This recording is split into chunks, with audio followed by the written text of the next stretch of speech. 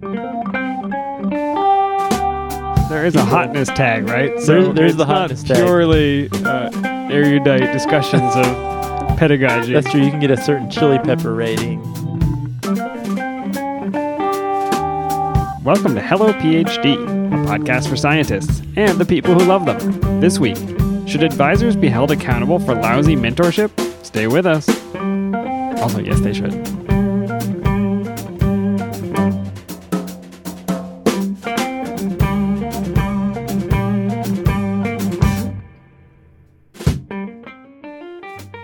And we're back. This is Hello PhD, episode 38. I'm Joshua Hall. And I'm Daniel Arneman. And we'll discuss the human side of science and life in the lab. Hey, Dan. Hey, Josh. We got a cool beer for a spring day. Much better than a hot beer on a winter day, I guess. This is the New Belgium Citradelic Tangerine IPA. Oh, we've been giving some love to the New Belgium lately, haven't we? Yeah, I saw this one. It looked cool. The picture... do you ever listen to Freakonomics, the podcast, or read the book? Yeah, sure thing. You know how they have the apple and you cut in half and it's an orange inside? It's an orange apple. Well, this one, on the label, there's a hop with a tangerine inside. That is disturbing. So I had to have it. So that's what we're drinking tonight, Dan. What do you think? Nice. It's an IPA. You haven't heard me complain yet. Yeah, this is a very drinkable one, I think. Aren't they all, though? I don't know if that distinguishes them. It's not poison. It's not poison. I think this is a good one for sitting on the back deck, sharing a beer with friends. Yeah, more of a summertime drink. Yeah, definitely. Definitely. Well, Dan, I came across an article a few weeks ago that really piqued my interest. It made me think about a lot of different things. I'd love to get your opinion on it. I thought our listeners might enjoy hearing it. Well, I did hear the intro, so I have a clue about what we're about to talk about. Yeah, so this is an article that was written by an anonymous academic in December. Was it you, Josh? Who knows? Hard to say, right? Hard to say, yeah. Admit to nothing. But this was in The Guardian, and the title is Bad PhD Supervisors Can Ruin Research, So Why Aren't They Accountable? That is a fantastic question. We have talked many times on the show about how a bad research relationship can make you leave science, which is a terrible reason to have to leave science. So I thought we could just dig into this article, and I think there's some interesting themes and interesting discussion that comes out of this. So I guess, Dan, that's really the crux of this whole thing is we all know people who went into grad school gung-ho about science, gung-ho about research as a career, but then due to a bad mentoring relationship, really got burned out and ended up saying, you know what, the heck with this. I'm going to go do something else. Yeah, and normally you would hope that if there was this kind of bad apple with an orange inside in your institution, you would want somebody to notice it and something to be done about it so that they didn't burn out student after student after student. I mean, you're talking about potentially hundreds of different people that are now cast out of science because they got into the randomly wrong lab. Yeah, and in a lot of cases, it can just be a bad personal fit. Right, like that's true. Yeah, sometimes it takes two. Yeah, that's absolutely true. But then other times, possibly could be research advisors out there who have maybe a not so great track record of student training, but there's really no mechanism in place, A, to formally identify that or even keep up with it, and B, not that I know of, is there any formal way to do anything about it? So is that just inherently the problem with this relationship, that it's as a student, you come in and you are expecting to be mentored. There's this imbalance of power, and you don't know what to expect. And so, however you are treated, you assume this must be normal. I guess sometimes PIs yell at students. That's just a thing that happens. Well, Dan, I think that is one of many reasons why it's very important for students before going into a PhD training program to have had multiple research experiences prior to that, because having multiple research experiences, one effect of that is that you've also had multiple mentoring experiences, and you start to get a feel for not just what your personal style is, but also, I guess, what is okay and what is not. If you've experienced good mentoring, then you're going to be much quicker at identifying bad mentoring if you come into contact with it. Yeah, I'm recalling the interview we did with Natasha Snyder several months ago, the faculty member, and one of the things she really highlighted was she had known really great mentors. And so every time she made a move to a different lab, that was front and center in her mind. And she said, I went to this lab where the person said, I don't yell as much as I used to. And she said, I'm out of there. So she had that experience prior and knew this is not right. It's not okay. I don't need to put up with it.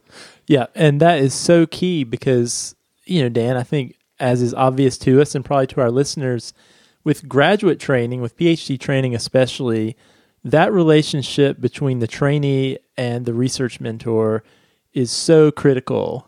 And that really can make or break not just the experience you have in graduate school or in your postdoc, but really in your career. It can set your career on a trajectory, either good or bad. So one thing you mentioned, Dan, that I think is worth saying again, is we have to acknowledge that there is an imbalance of power in that relationship. It's not necessarily a bad thing. I think all supervisory relationships have this balance of power. But I think it's important that mentors, that supervisors can acknowledge that this actually exists, and it's important to look for a supervisor who's going to, leverage that imbalance, leverage their position to really empower and support their students. Yeah, I have a personal view on leadership, and to me it is somebody who is removing the barriers in the way of their team, and they're recognizing where they can help their team develop. And I think that's what mentorship is. It's not this, I'm in charge of you, so now I will hit you with a stick. It's, how can I help you grow to be the best, whatever you want to be? How do we get you there? Yeah, I love that. And that really goes along with something I heard. I don't actually even remember where I heard this, but it was the difference between a boss and a mentor. And the idea was, if you have a supervisor who really has the mindset, what can my employees do for me in my career? That's just a boss. Yeah, and we've all known those people. Absolutely. But what you're looking for is a supervisor who really leads from the vantage point of how he or she can advocate, empower, advance your career, and really leads from a point of view of what can I do for the people under me, their career. That's what you're looking for. That's a mentor. That's right. I was at a meeting recently, and I was having a conversation with a colleague, and he was very particular about not using the term mentor when what he really meant was research advisor. And so... just because that label is too good for how that relationship sometimes works. So we had a conversation about it after, and this really stuck with me. And his point of view was research advisor is always an accurate term because it describes that functional relationship between a trainee and their PhD advisor. But the term mentor... that is a term, that is a role that has to be earned through a certain type of action that the advisor displays or doesn't display for their trainee. Yeah, and mentorship may be in the eye of the beholder. Yeah, absolutely. Josh, you know that it doesn't have to be such a directly aggressive research advisor that is a problem. I think a lot of times if the person is really concerned about their own career, maybe they're just not in the lab at all. And so you're getting no input, no feedback. You write an email, it goes into the void, and you never hear back. And you're not developing the way you should be because they're just not there. Yeah, and I think that gets at sort of this topic of professionalism that you want from a mentor. And this article really gets at the importance of your supervisor actually being responsible. So the author notes, unanswered emails only increase the anxiety of a student waiting for feedback on a discussion chapter. Unannounced departures for conferences, holidays, and research projects are frustrating, particularly when they could have been discussed in advance. And so I think what this gets at is sometimes you can run into a situation where you have an advisor who's really not acting in a very professional way and is not treating that relationship as if it is a professional relationship when it really should be. I always tell students when they're choosing a lab to pay attention to how quickly the PI gets back to them. Even responds as to emails. Yeah, because that's going to be really important to you later on, like when you need the PI for feedback on your research project or to get your dissertation turned around. This sounds like a scientific approach. You're observing the research advisors in the wild, taking some notes. Okay, I made contact on Tuesday and didn't hear back until the following month. That's probably a good red flag. Yeah, I mean, it may not be a huge deal when you're just before you've committed, right? But if you really think about what is this lack of response going to be like when the chips are down and I'm trying to get my paper out, I'm trying to defend. The other side of that is probably also a problem where you email them and they're immediately like on top of the email replying to you. You email them at 3 a.m. and they respond at 3:05 a.m. It's 3 a.m. and you get a text on your phone, you up? You're like, no. Danger. You want responsive PI between the hours of 8:30 a.m. and 5:30 p.m. Yeah, if they're texting you at midnight, run away. Yes. So I had a friend in graduate school who part of her dissertation was going to be this chapter where she wrote a review and got it published. And she wrote the paper, and then it was supposed to go to her PI, who was going to add some notes or something. I think it took 3 years of her reminding him constantly for them actually to get that paper published. So that is a problem. Oh, you mean the student reminding the PI about The student it? did all the work. The student wrote the paper, and the PI just had to edit it. And I think it took something like 2 or 3 years. Wow, how did that turn out for the student? Fine. I mean, she managed to get done and get out, but it was. I remember her being so frustrated that she had done all this work. It was right there, and he just wouldn't take the time to do it. Wow. Yeah, so it happens, and I'm sure some of our listeners have even better stories than that. So please do send them to us. Yeah, so I think, what's worth talking about is how this lack of mentorship or even poor mentorship, how that really impacts students or postdocs who are there really at this stepping stone in their career trying to get from point A to point B, because I think it can really be a roadblock. Yeah, and what are they doing about it? Is that what you're getting at? Yeah, absolutely. And, one thing the article mentioned is when a grad student or postdoc really finds themselves in a lab where they're not getting effective mentorship, they say the tensions and discomfort are more keenly felt by students. We can't simply turn away from an errant supervisor and go to another, but we also can't talk freely about how we feel. This is akin to bad-mouthing your boss. Yeah, I've been known to try that once or twice. Well, and I think that does go to what do you do about it? And it's all whispered in the hallway. I mean, I think among current students and maybe even students in the same lab, I think there is a camaraderie or a knowledge about what's going on. But the moment a new student lands, you zip up and you don't tell them all of the details of how their future is about to play out. Yeah, and sometimes it's too late for you if you're the student who's already in the lab. Yes, you can complain about it in the hallway or even warn the rotation student, which you may or may not do. But still think about you as an individual who came into graduate school wanting to go do something, right, and needs that advisor really to advance your career. What do you do? Yeah, changing advisors is a drastic step, I think.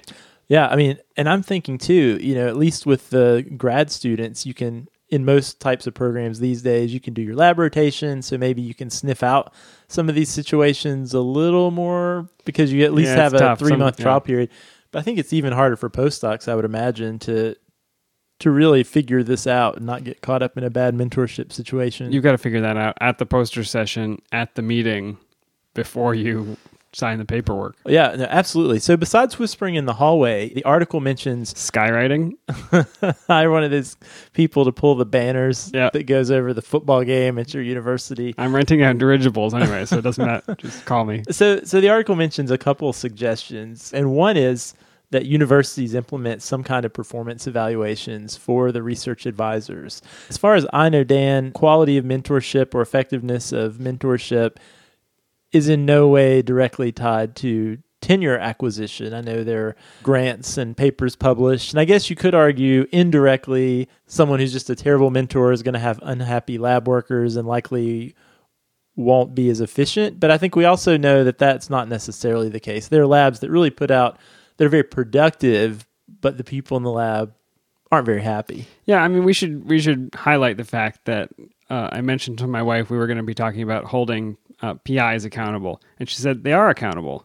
They're accountable for publishing and for getting grants, and that is true. There is pressure on a PI to do those things, but like you said, not necessarily to train students in a wholesome, healthy way. Yeah, and I think it goes back to what we talked about, at the top of the show, and that is, you're correct. The research advisor themselves, for their own career, they need the papers, they need the grants.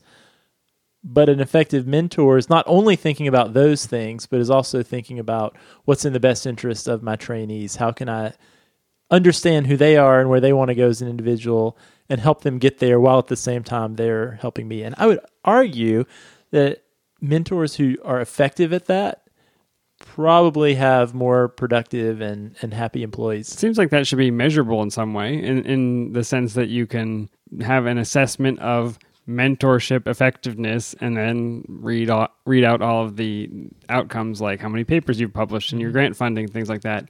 Maybe that's some research you should work on, Josh. That sounds interesting to me. It does. Is there no Rate My Professor for PIs? Well, so for those of you who aren't familiar, although I assume most everyone's familiar with ratemyprofessor.com, I actually went on there today because I wanted to know if it was still a thing. But it is, but it seems to be, Rate My Professor is a site where it seems like mostly undergraduates can rate how effective their professors are at teaching courses. Yeah, that's right. And actually, I was impressed by the quality and thoughtfulness for a lot of the reviews that I read by students, because I half expected it to just be disgruntled. There is people. a hotness tag, right? So there's the hotness tag. Purely erudite discussions of pedagogy. That's true. You can get a certain chili pepper rating. Yeah, that's right. But yeah, I think it would be fascinating to have a Rate My PI site, right, that rates faculty on their, I don't really like what's it like to be in their lab under their direction. Now, I think the challenge would be, rating an undergraduate instructor of Bio 100, that can be very anonymous, right? Because you might teach 100 to 300 students a semester versus, Dan, if you rated your research mentor. It was just me, yeah. It could have been anybody. It could have been any one of two of us. Both of us feel this way. Yeah, I think that is a problem. And it occurred to me to look at Rate My Professor to maybe say professors who are good teachers are also good PIs, but I think those two are not necessarily correlated. Yeah, and so few, at least in my world, like in the kind of medical university research one institution, the PIs are doing so little teaching, and they're really doing no undergraduate teaching. The teaching part is so little. You're not going to actually get ratings, yeah. Yeah, absolutely. Some other things that the article mentioned we could do is, besides these performance evaluations, the very least having safe spaces for PhD students to actually share the issues they're having, whether maybe in private, or sort of have an advocate that they could go to help them navigate some of these situations. And, along those lines is maybe having staff who can provide constructive advice, how to have difficult conversations, how to do what's called leading up. Have you heard of that concept? Yeah, it sounds familiar to me. This is where you have a manager and you try to manage them. Mm-hmm. And, I think universities that have people like Dara that we spoke with a few weeks back, some resources, so you at least don't feel like you're alone when you're dealing with these challenging mentor situations. But you think there's no way that this factor gets into tenure discussions? I mean, I think it would be great to do that, but that would certainly be a decision that would have to be made at the upper administration level of universities. Although I happen to know, I'm sure we have tons of high-level deans and provosts who listen to Hello PhD. So if they're out there, I'm pretty sure it's a job requirement. Well, if you have feedback or input on this, or if you have ideas for how to more coherently assess the mentorship skills of a research advisor, do write to us. The email address is podcast@hellophd.com. I think the last note I want to end on is, if you're out there and you find yourself in a lab situation where you feel like the mentorship is really lacking between you and your advisor, maybe it's a toxic situation, you're feeling like the feedback's not constructive but actually is destructive, or if it's non-existent, like we talked about, you just feel like you're all alone and not getting any advice. Or if maybe it's just not the right mentorship for you. Maybe there are other students in the lab that are doing fine, but based on sort of your needs and expectations, it's not a good fit for you. Remember, you can always change advisors, right? If this is what you want to do, if science is where you want to be and the career you want to pursue, but the environment you're in now is not helping you get there, don't forget, you can always change your mind. There are plenty of people out there who have changed and found kind of new life in graduate school after switching gears and finding a new environment. Yeah, you don't have to leave the field because of one bad advisor. And it might slow you down. And you shouldn't. You shouldn't. Right? You shouldn't. And stick it to them. Stay with science and show them. And it might cost you 6 months or a year, but in the long run, it could be way better off. Are you ready for an etymology puzzle? I'm always ready for an etymology puzzle. Oh, good. Last week's clue was these nocturnal primates are the ghosts of Madagascar. Ooh. Good ghost noises. Yeah, I have kids now. They like the movie Madagascar. Okay, well, you may get this answer if you can name some of the Madagascar creatures. Lemur. That is correct. Really? Yeah, it really is. Really? Yeah. Is that? I haven't seen the movie. Is it? Is that No, one I of the just creatures? named an animal. Okay, I don't know. well, there you go. Is that really right? That is absolutely correct. So Send me my gift card. it's on its way across the room to you. I can't believe I did that right. I really didn't look at that. Lemur comes from I just named like the first animal that came to my no, head. that's right. That's awesome. Lemur comes from Roman mythology.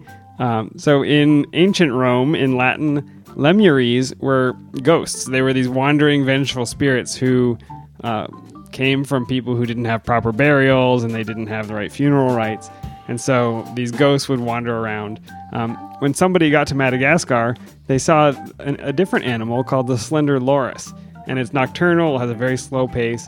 And so they named it after these ghosts, basically. And later it came to be applied to all the primates, or many of the primates in Madagascar. And so lemurs are ghosts. Didn't see that one coming. Oh, wait, you did. Actually, that's crazy. Huh. Okay, well, if you are ready for next week's puzzle. And they're really cute. They are pretty adorable. Slender loris is not quite as cute. The slender loris has like the big red eyes. Oh. What do you have for this week? This week, we got a special surprise clue from Megan Bond, our friend who writes etymology puzzles with me. We should really put Megan on the payroll. Oh, we really should, because this one's a really good one. I was so happy when I figured it out, and it did take me a while, but I'll read it now. This equine sea monster helps you to remember Greek mythology and find your way to lab. Read it again. This equine sea monster helps you remember Greek mythology and find your way to lab. So, I'm looking for a scientific word described by the clue, and once you get it, you'll find the literal meaning of that science word is a phrase in the clue itself. If you think you know the answer, email it to puzzle@hellophd.com, and I'll randomly select a winner from all the correct responses and send the lucky puzzler an Amazon gift card. And people do get them. It's very exciting. Everybody's so pleased by a small Amazon gift card that I send them.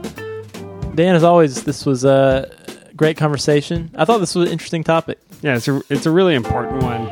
I'm not sure that we have all the answers just yet, but I think talking about it starts the conversation. That's right. And if you would like to talk about it further or you have thoughts, we would love to hear them. You can email us, podcast@hellophd.com. You can send us a tweet at hellophd, or you can always send us a message on the Facebook page. I hope people do that. I hope they do too. I love to read them. I keep looking across at your bottle of beer and keep thinking it says Citracel, which I believe is a fiber supplement.